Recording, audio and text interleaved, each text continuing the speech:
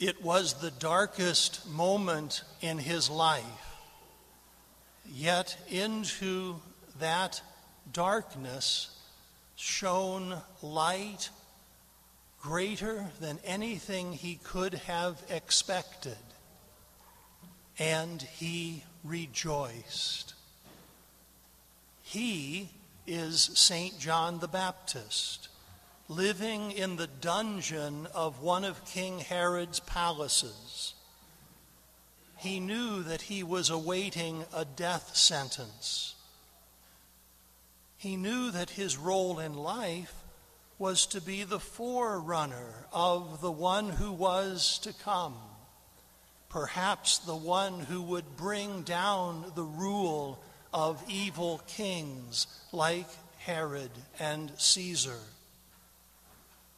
St. John baptized our Lord in the river Jordan and heard the voice from heaven say, "Behold, this is my beloved Son, in whom I am well pleased."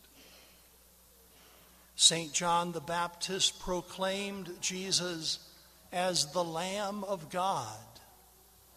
"Behold the Lamb of God," St. John the Baptist said.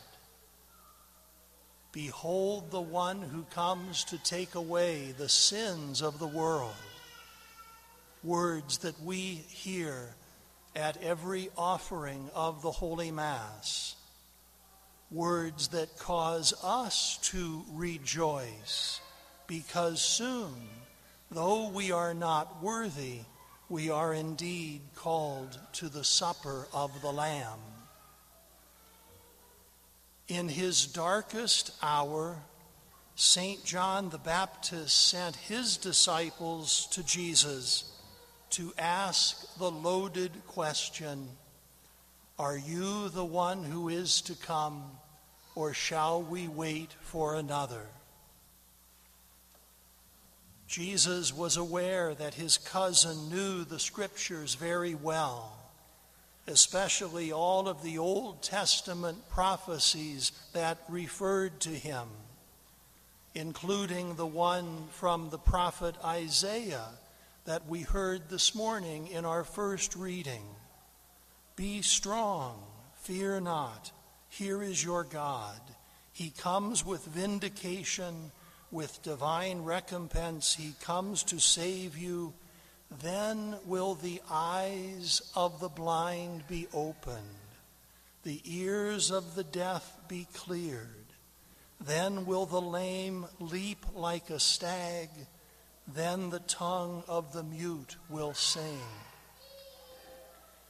Jesus uses the words of that passage and the facts of his own earthly ministry to give his cousin every reason to rejoice. Jesus tells the disciples of St. John the Baptist, "Go and tell John what you hear and see. The blind regain their sight, the lame walk, lepers are cleansed, the deaf hear, the dead are raised, and the poor have the good news proclaimed to them.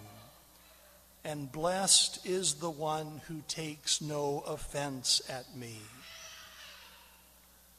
Our Lord gives his condemned cousin the answer to his question, the answer that settled St. John's every doubt about Jesus' identity and mission, the answer that brought into the darkness of his prison cell the brightness of the one true light that shines in the darkness, and the darkness shall never overcome it.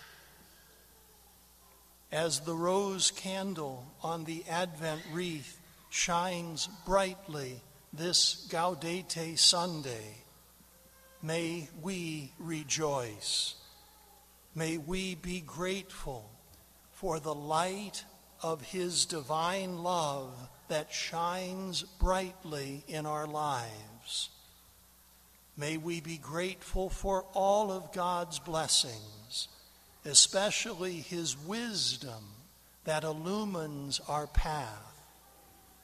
May we continue to follow his light as he leads us through the twists and turns and ups and downs of life.